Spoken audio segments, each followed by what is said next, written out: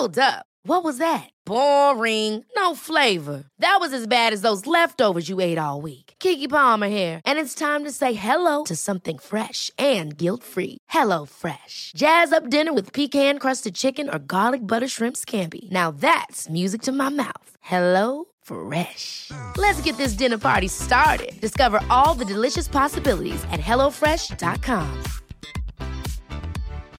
Millions of people have lost weight with personalized plans from Noom. Like Evan, who can't stand salads and still lost 50 pounds. Salads generally for most people are the easy button, right? For me, that wasn't an option. I never really was a salad guy. That's just not who I am. But Noom worked for me. Get your personalized plan today at Noom.com. Real Noom user compensated to provide their story. In 4 weeks, the typical Noom user can expect to lose 1 to 2 pounds per week. Individual results may vary. Hello. Welcome to the Ozymandias Project. Trireme Transit, the newest and most reliable state-of-the-art time-traveling transportation service, is now boarding. We are now departing Present Ponderings. Next stop is Ancient Odyssey. Hey everyone! I had the pleasure of sitting down this week to chat with my good friend Jordi Alonso, who is currently a grad student at the University of Missouri. I hope you all enjoy this episode, and I will speak to you next time. So Jordi, I know you have a background in English. I'm really curious. How did you develop your interest in classics? Because I know you really like Fawns. So, tell me a little bit about that. Well, thanks, Lexi. I was an English major in college and then got my MFA, Master of Fine Arts in Poetry. After that, now I'm at the University of Missouri, getting my PhD in English. Ever since I was little, I really enjoyed mythology. And as someone who grew up speaking both English and Spanish at home, ended up learning French at school as my actual second language I learned, and then studied French, attuned to the fact that, the Greeks and the Romans spoke these languages that were not languages we spoke anymore. Modern Greek accepted. 8-year-old me had no idea. Long story short, right? I was interested in mythology and whatnot. And then when I went to college, discovered that English majors were a thing. I went to Kenyon College, and our English program is rather renowned. I ended up sort of focusing more on English, but I did still take a lot of classics courses. Once you sort of got into the classics rhythm and you discovered, hey, these classes are amazing. What was it about Fawns specifically that you were like, oh, I have to study these? Because, I feel like that's not really, I definitely think you're the first person I met who just was like, oh, I need to study this. Sure. So that's a funny story, actually. My best friend in college, we've been best friends. One day we were just chatting. We'd meet up for tea or coffee or whatever after a long day of being an undergrad. She basically said that she was a nymph, and then one thing led to another. And it was like, well, I hang out with you a lot. What creatures, right, hang out with nymphs a lot? Well, fawns.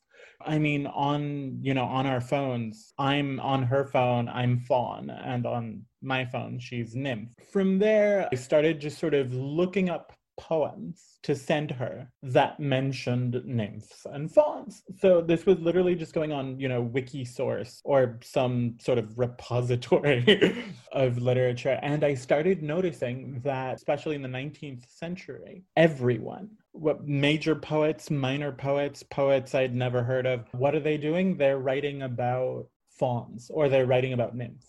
First, it was just sort of poems I would send to Mara, just because oh, look. And we started coming up with this sort of personal mythology. I jokingly say, oh, I'm a fawn, so I do X, right? You're a nymph, so you do Y. There were these little bits and pieces in published poems in the 19th century that backed up these fantastical ideas that we'd come up with. One of the has stuck in my head for the last few years is nymphs and fawns aren't human, so their blood must be colors, right? Being silly. Then there's this, he wrote a verse drama called Nyctalope, late 19th century, right?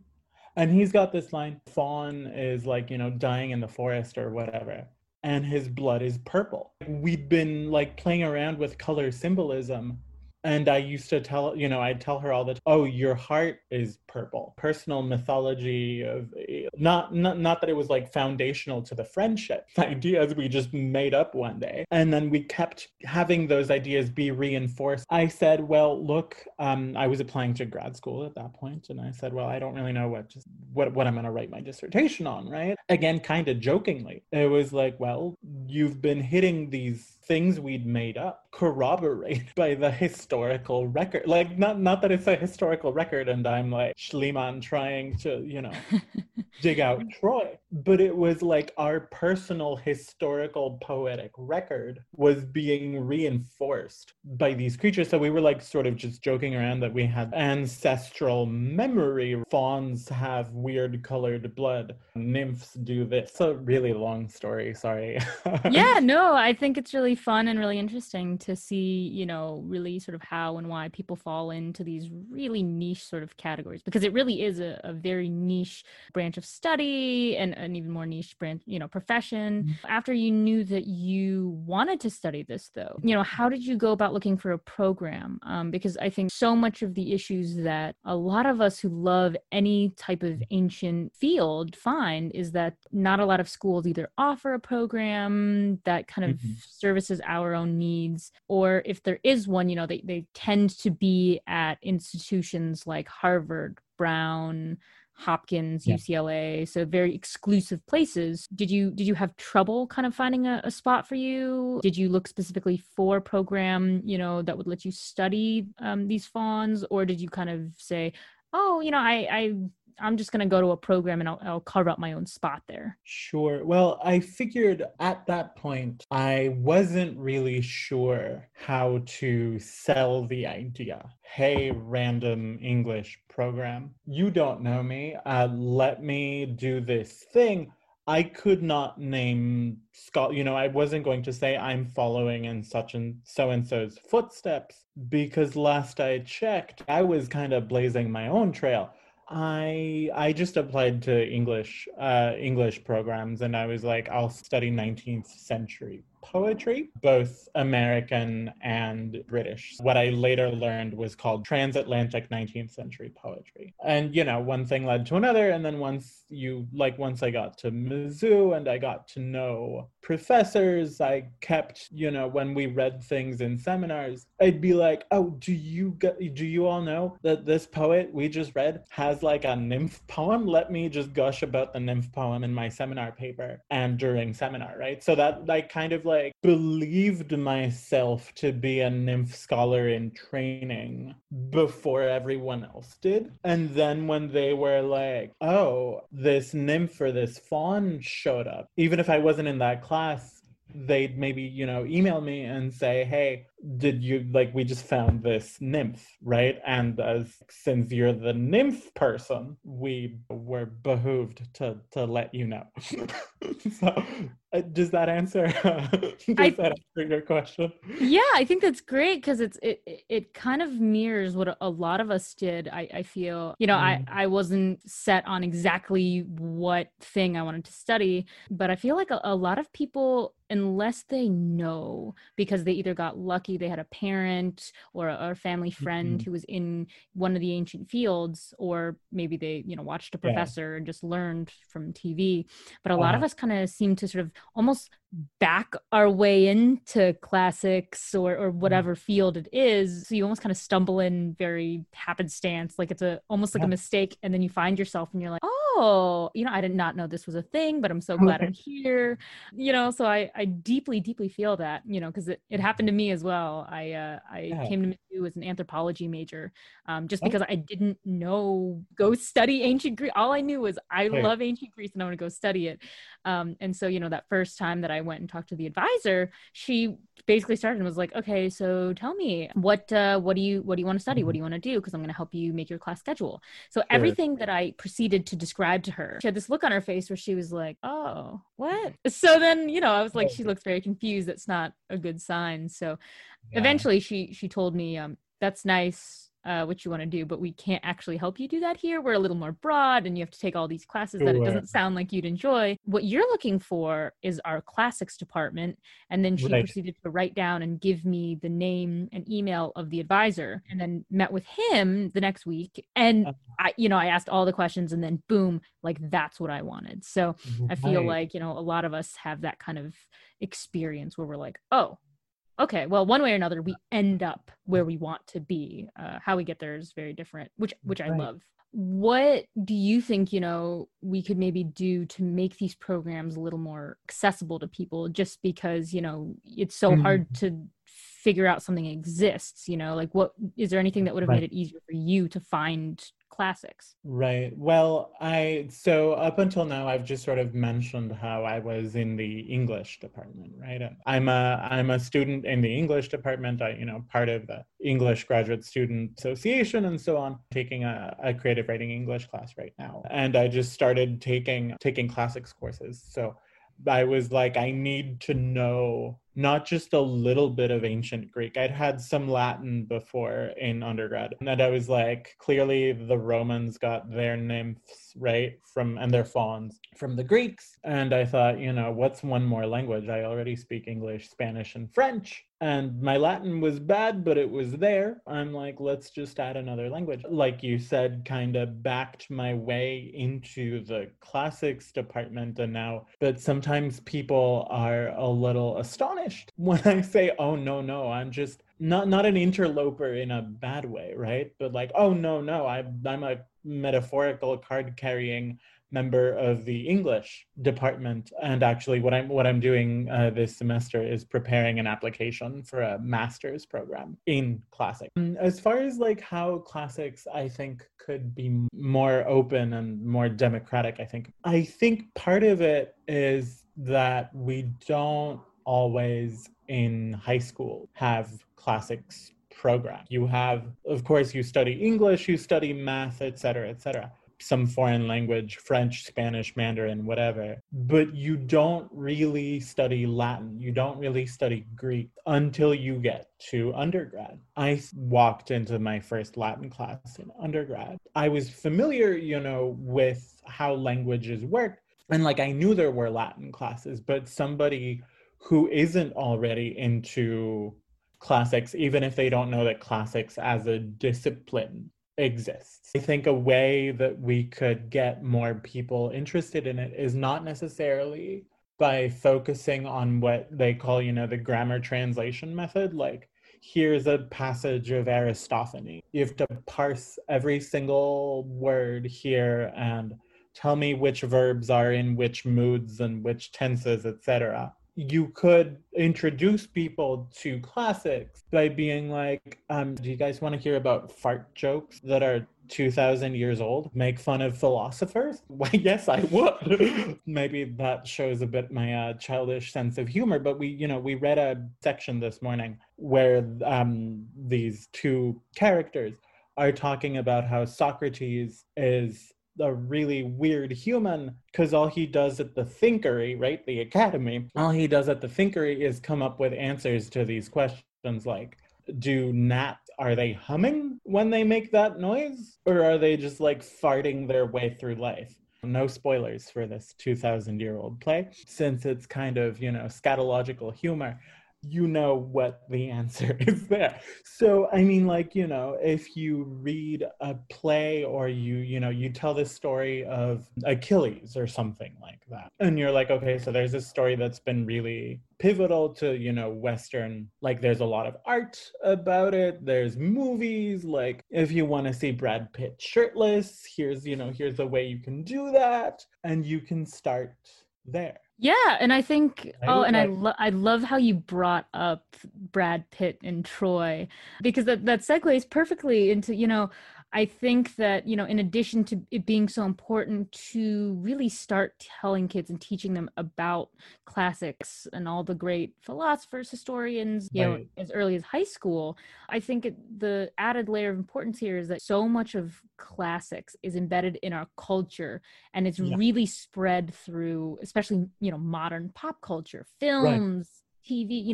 books, music even. Right. And so I love that you brought in the Brad Pitt example, because the Brad Pitt 2004 Troy just is Right. like the most popular example most people can think of. I'm curious though, what other, popular books or TV shows or movies can maybe you think of that would be kind of a good intro into the ancient world? Maybe even if it's not Sure. perfectly accurate for, the time. It's just Yeah. we've been brought up with this in our culture. So, can you think of, what were some books or movies that you saw and, are either directly an adaptation of an ancient myth or story, or that Right. was based on it? I grew up with, it was a rather slim hardcover book. It was basically like a retelling of like book 2 and 3 or something like that of the Iliad, catalog of ships, but it was a picture book. Not exactly perhaps written for children, right?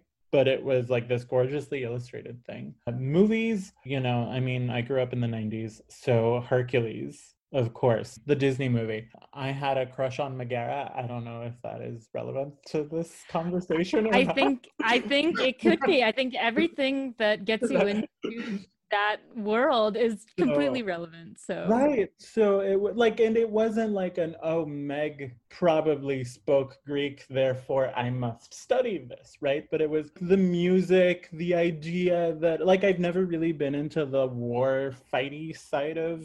I recognize those are fun things to watch, fun things to experience. Much more recently, of course, like there's Assassin's Creed Odyssey, which is just, I mean, I know we could gush for 5 hours. And you mentioned, without calling it reception theory, sort of that idea, right? And it's a sub-discipline of classics that I'm actually really interested in, where you not only study the text, but then you go and you read 19th century or 20th century or 21st century things like, Madeline Miller's Song of Achilles, Circe, Emily Wilson's new translation of the Odyssey, where she translates in iambic pentameter our English version of dactylic hexameter, right? And she keeps a one-to-one correspondence for the line.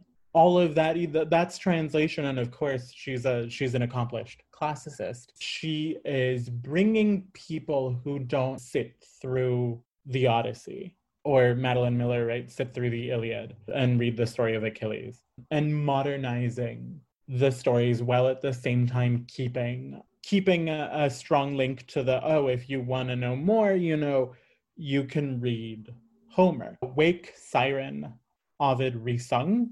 So it's Wake Siren : Ovid resung is the subtitle. And she takes Ovid's Metamorphoses to give some love to the Romans. And she tells stories about all the women and female creatures who were metamorphosed because of non-consensual desire of some god, probably, Jupiter. So McLaughlin has a story that really hit me, was her version of the Arachne story. In Ovid, Arachne is a human weaver who is really good at weaving. So Minerva says, "Oh, you have committed hubris because you said you're like better than I am." And then there's the challenge, right? Minerva challenges Arachne. Arachne's weaving is really good, but when the goddess of weaving challenges you to the weaving contest, you don't need a poet to tell you how that's going to end.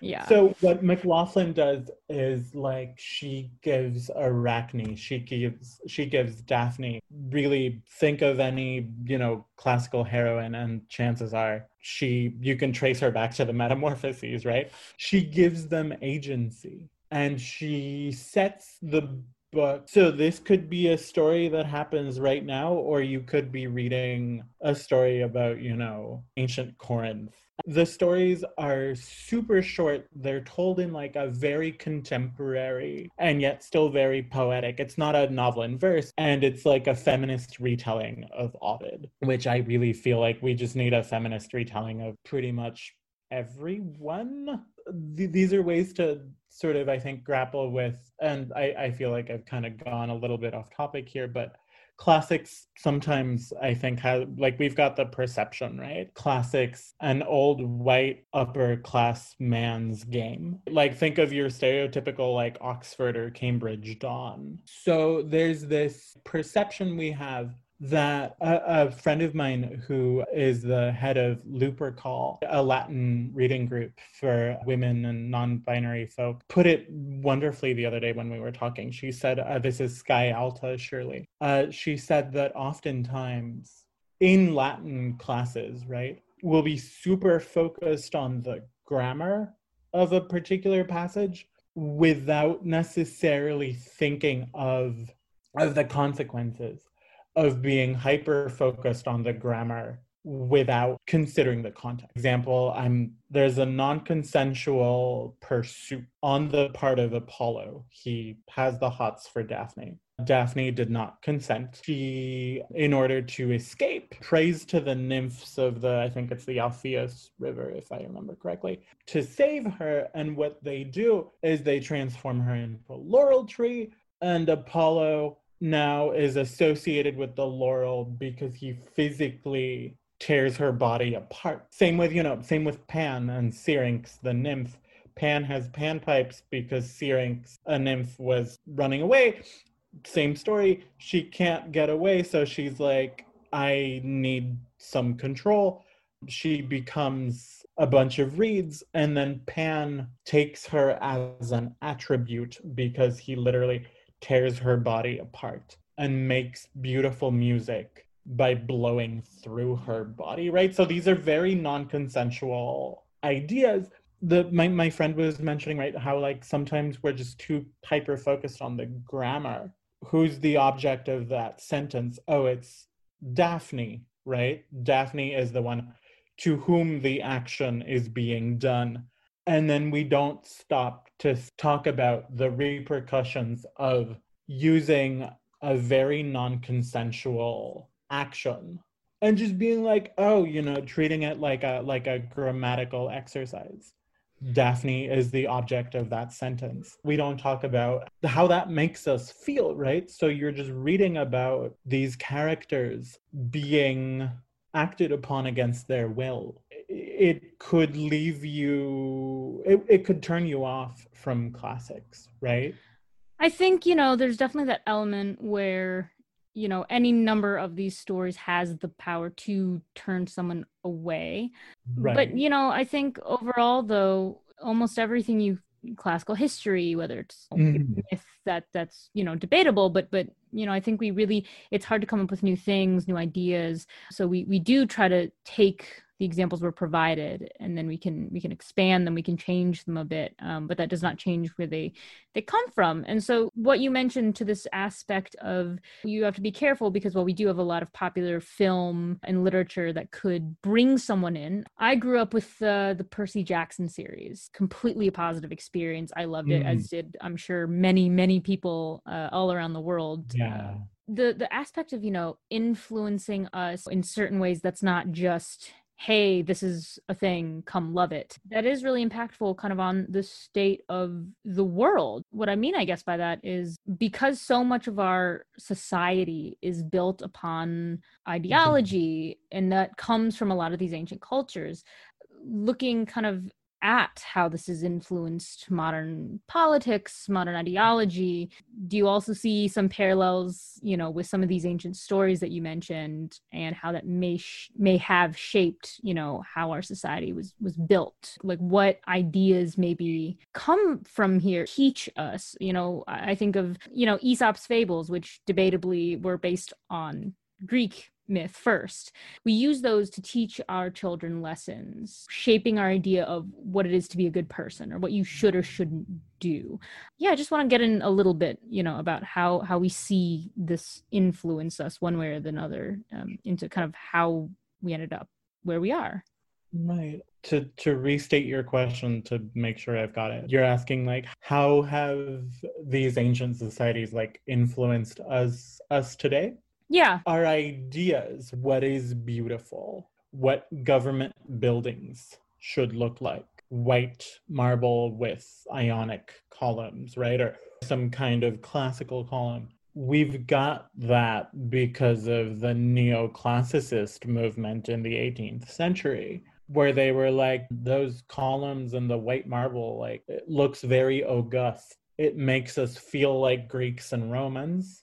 Let's build our courthouses, our banks, our etc. Let's build them in that style, which is not how exactly they looked when they were in use in Rome, in Greece. I'm thinking of like the unfortunate use of like classical imagery by like far right group. They love the fasces, the bunches of arrows tied together, where we get, you know, the word fascism. The fasces is unbreakable, whereas you could snap one arrow in half.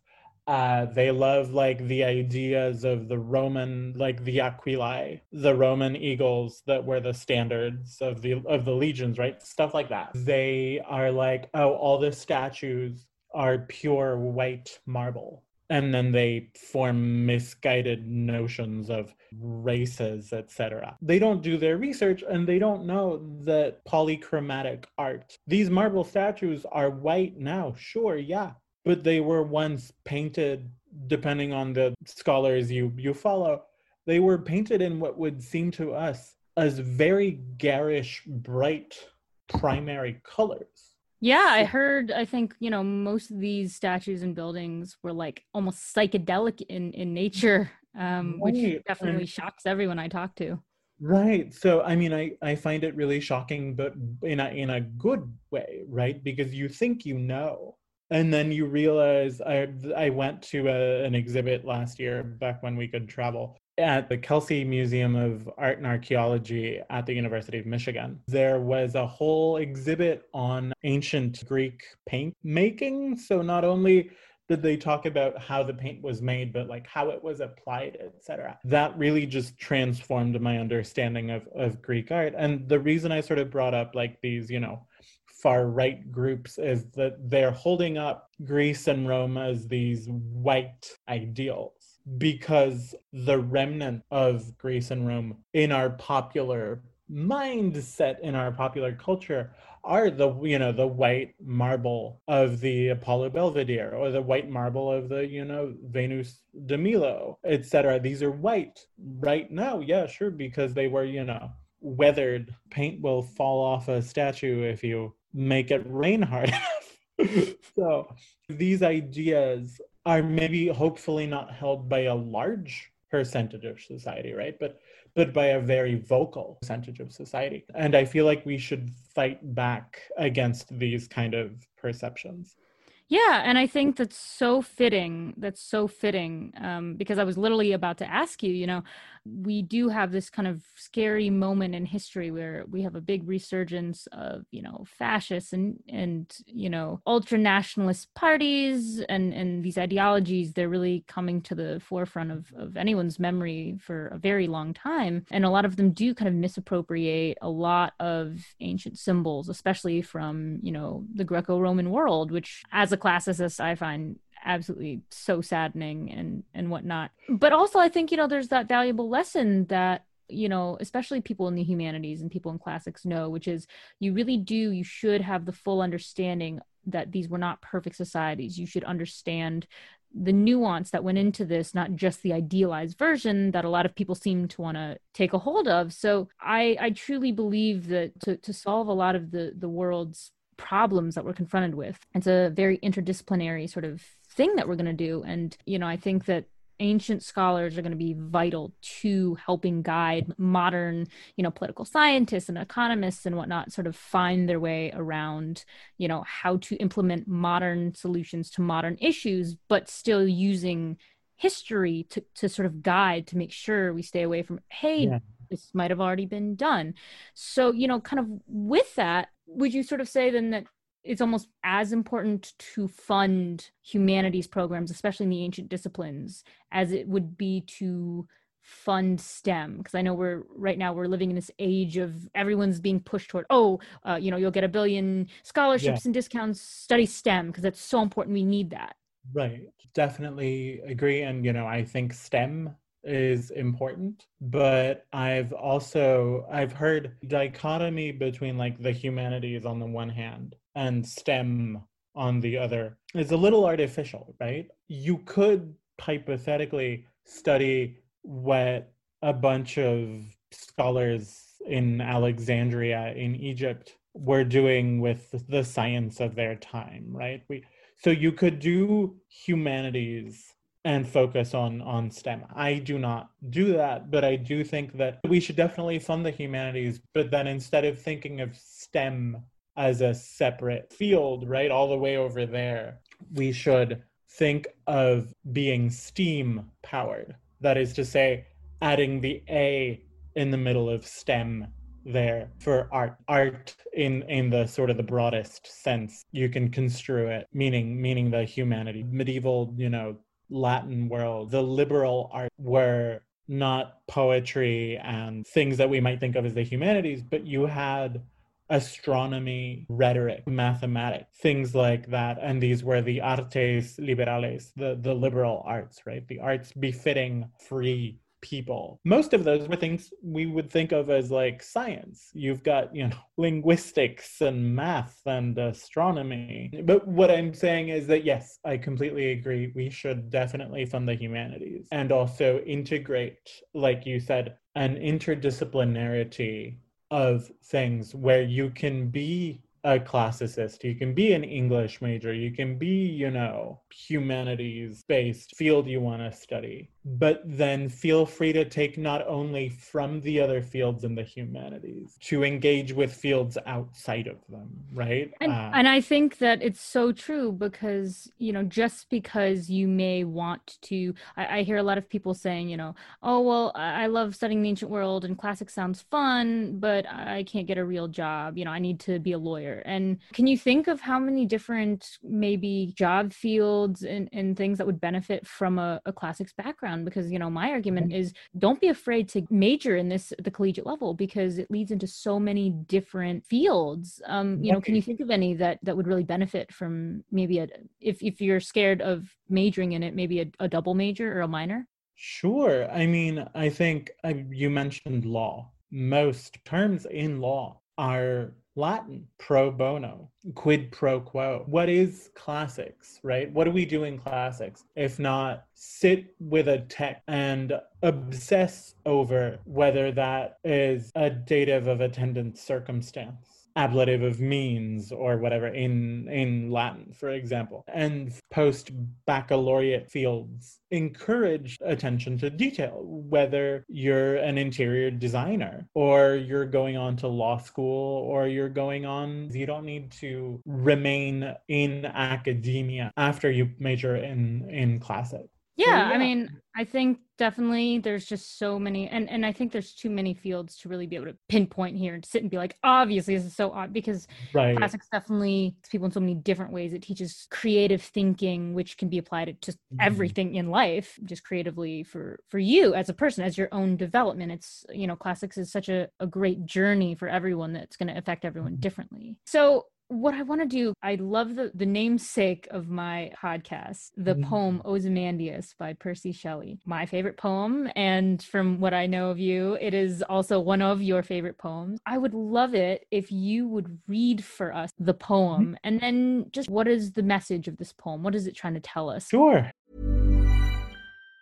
If you thought the only way to get a more defined jawline with natural-looking results was through surgery, think again. Juvederm Volux XC is a non-surgical injectable gel filler that improves moderate to severe loss of jawline definition and can help you achieve natural-looking results with little downtime. Even better, this improved definition lasts up to 1 year with optimal treatment. No maintenance required. Improve jawline definition for a smooth, sculpted look with Juvederm Volux XC. For important safety information and to find a licensed specialist, visit Juvederm.com. That's Juvederm.com. Not for people with severe allergic reactions, allergies to lidocaine, or the proteins used in Juvederm. Common side effects include injection site redness, swelling, pain, tenderness, firmness, lumps, bumps, bruising, discoloration, or itching. There's a risk of unintentional injection into a blood vessel, which can cause vision abnormalities, blindness, stroke, temporary scabs, or scarring. Talk to a licensed specialist specialist to find out if it's right for you. Ever catch yourself eating the same flavorless dinner 3 days in a row? Dreaming of something better? Well, HelloFresh is your guilt-free dream come true, baby. It's me, Keke Palmer. Let's wake up those taste buds with hot, juicy pecan-crusted chicken or garlic butter shrimp scampi. Hello Fresh. Stop dreaming of all the delicious possibilities and dig in at HelloFresh.com. Let's get this dinner party started. Millions of people have lost weight with personalized plans from Noom. Like Evan, who can't stand salads and still lost 50 pounds. Salads generally for most people are the easy button, right? For me, that wasn't an option. I never really was a salad guy. That's just not who I am. But Noom worked for me. Get your personalized plan today at Noom.com. Real Noom user compensated to provide their story. In 4 weeks, the typical Noom user can expect to lose 1 to 2 pounds per week. Individual results may vary. Hiring for your small business? If you're not looking for professionals on LinkedIn, you're looking in the wrong place. That's like looking for your car keys in a fish tank. LinkedIn helps you hire professionals you can't find anywhere else, even those who aren't actively searching for a new job but might be open to the perfect role. In a given month, over 70% of LinkedIn users don't even visit other leading job sites. So start looking in the right place. With LinkedIn, you can hire professionals like a professional. Post your free job on linkedin.com/achieve today. I met a traveler from an antique land who said 2 vast and trunkless legs of stone stand in the desert. Near them, on the sand, half sunk, a shattered visage lies, whose frown and wrinkled lip and sneer of cold command tell that its sculptor well these passions read which yet survive, stamped on these lifeless things. The hand that mocked them and the heart that fed, and on the pedestal these words appear, my name is Ozymandias, King of Kings. Look on my works, ye mighty, and despair. Nothing beside remains. Round the decay of that colossal wreck, boundless and bare, the lone and level sands stretch far away. Beautiful reading. Beautiful. It almost, I swear, I really get so emotional every time this poem is read. But yeah, so this poem evokes such strong imagery and also, subtle messages. What does this poem mean to you? I think, being literary Egyptologist myself, I think it shows us that, right, we don't, as scholars of the ancient world, amateurs of the ancient world, lovers of the ancient world, we know that we do not have complete object texts most of the time. Not having the complete version of it doesn't mean that the fragments are not worthy of study, worthy of admiration, worthy of being brought back into the present, not just sort of left in our distant past, but remembered and spoken of and written about in the present. So. Yeah, no, I mean, this poem, it's very complicated. What I love about it most, it doubles as a metaphor, both for political power, kind of a reflection of humans' own hubris, and if we look at it from that kind of lens, does it change how we feel about it? Is it like a warning almost? Or is it an Aesop's fable of sorts where it's, you have to read it and then think about its meaning? It's not straightforward. Well, I think it's kind of a memento mori, right? Remember, you will die. Ozymandias says, look on my works, ye mighty, and despair.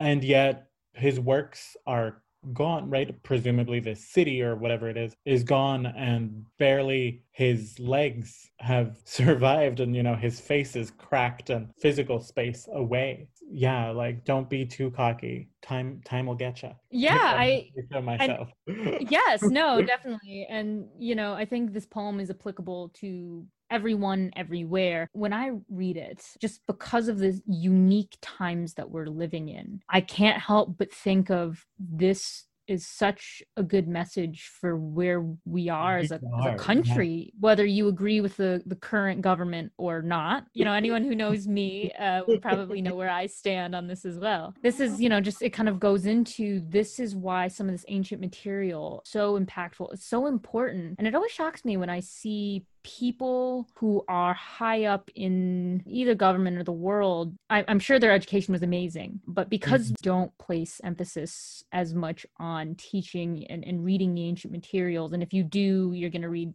the more stereotypy, okay, well, everyone loves Achilles, so let's just read the Iliad and the Odyssey. More films and adaptations of these things. But when it comes to slightly more obscure tech, you know, I find it very interesting that so many people, especially in the current government, would benefit from reading this poem. And I would hope that they would sit and think about its messages, because it really speaks to me, I think, and I know it speaks to you as well. Let's try to get this podcast up and running so we can send it to Washington then.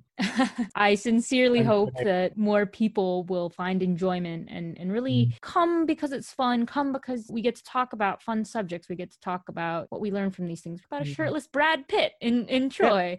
And who doesn't want to talk about that, right? Who doesn't want to talk about that? Or I would love to see some sort of adaptation of any of Aristophanes' plays, because those are paid such lip service. Be out there somewhere, right? Somewhere. Well, maybe we'll find it.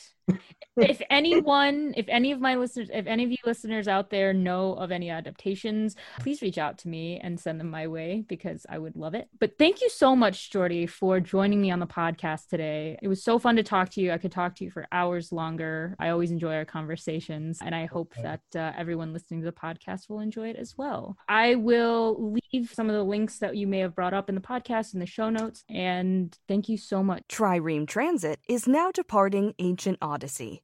Next stop is Present Ponderings. I met a traveler from an antique land who said, 2 vast and trunkless legs of stone stand in the desert. Near them on the sand, half sunk a shattered visage lies, whose frown and wrinkled lip and sneer of cold command tell that its sculptor well those passions read, which yet survive, stamped on these lifeless things, the hand that mocked them, and the heart that fed. And on the pedestal these words appear: My name is Ozymandias, King of Kings. Look on my works, ye mighty, and despair. Nothing beside remains. Round the decay of that colossal wreck, boundless and bare, the lone and level sands stretch far away. Hey, it's Danny Pellegrino from Everything Iconic. Ready to upgrade your style game without blowing your budget? Check out Quince. They've got all the good stuff, shirts and polos, activewear, and fine leather goods, all at 50 to 80% less than other high-end brands. And the best part? They're all about safe, ethical, and responsible manufacturing. Get that luxury vibe without the luxury price tag.